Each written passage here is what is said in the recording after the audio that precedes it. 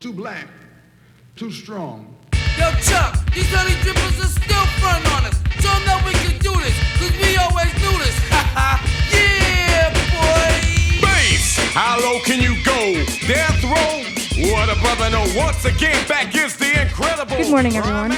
Today is Monday, February 28th, 2022. Welcome back. It's good to see you. You look good today. How was your midwinter break? What did you do? Something fun? Or maybe nothing? Or maybe something no one else has ever thought of? Or maybe something everyone does? How are you feeling coming back? How do you feel when I tell you it's only 6 weeks until spring break? Today is the last day of Black History Month, and really this month is not long enough. This morning we heard the legendary Public Enemy, that would be the Uncannibal Rhyme Animal, Chuck D, and Flava Flav, and the Bomb Squad. Professor Griff, Terminator X. The song was Bring the Noise, and if you were to listen to the song, you would hear this in the rhyme. Never badder than bad, because the brother is madder than mad at the fact that's corrupt like a senator's soul on a roll, but treat it like soap on a rope, because the beats and the lines are so dope. Badder than bad, because the brother is madder than mad at the fact that's corrupt like a senator. Soul on a roll, but you treat it like soap on a rope, because the beats and the lines are so dope. Public Enemy was part of a wave of early hip-hop pioneers to bring important social and cultural issues into the public arena, including racism, disenfranchisement, black power, and community uplift. And they wrote many great songs, including one called Fight the Power. Fight the Power is a social conscious song that was featured prominently in the 1989 film by Spike Lee titled Do the Right Thing.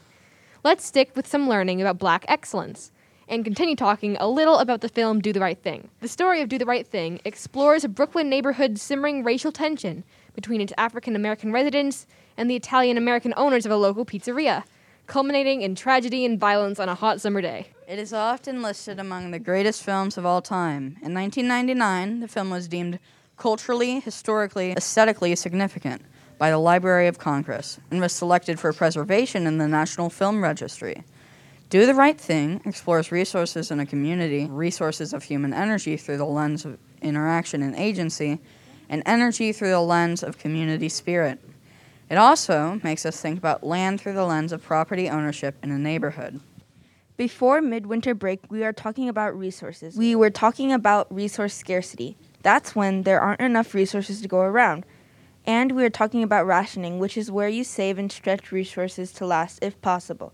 Now we need to talk about what happens when someone or some group takes more resources than they need. If there is an abundance of resources and taking more than you need does not deplete all the resources available, leaving plenty for others to take their fill as well, then great, who cares? But if resources are limited or even scarce and you take more than you need, it may leave others with less or in some cases none. When it comes to land, air, and water, there are obvious environmental impacts. Taking a very long shower, even though it may be comforting, may not be the best use of water, which is a resource we all share. Or consider the impact on all of us when we use resources from the land. Mr. Manzo is thinking of his home state of West Virginia, which is abundant in coal and natural gas. Many folks in his home make their money connected to coal or natural gas. However, the impact of mining and using these resources has consequences on the environment we all share. And that's not to suggest these folks are bad. They must feed their families. Not unlike the great Tupac Shakur said in his song Changes. But some things will never change. Try to show another way, but it's staying in the dope game. Now tell me what's a mother to do. Being real don't appeal to the brother in you. You gotta operate the easy way. I made a G today, but you made it in a sleazy way. Sell it back to the kids. I gotta get paid. Well, hey, well, that's the way it is. Come on. Wow! Only this podcast could draw a legit connection between the coal game in West Virginia and the street game in Los Angeles. In schools, when people take more resources than they need, we call this resource hoarding, and it happens all the time. Particularly when we think about time and energy, time is limited and energy can become depleted fast during a school day. Now you must hear this clearly. Asking for help or needing help or even requiring help is not resource hoarding. You are not a burden. You are a person and you can always ask for and receive help in some way from someone in our school. Resource hoarding is different. Asking questions and getting help is built into our system and is not a strain.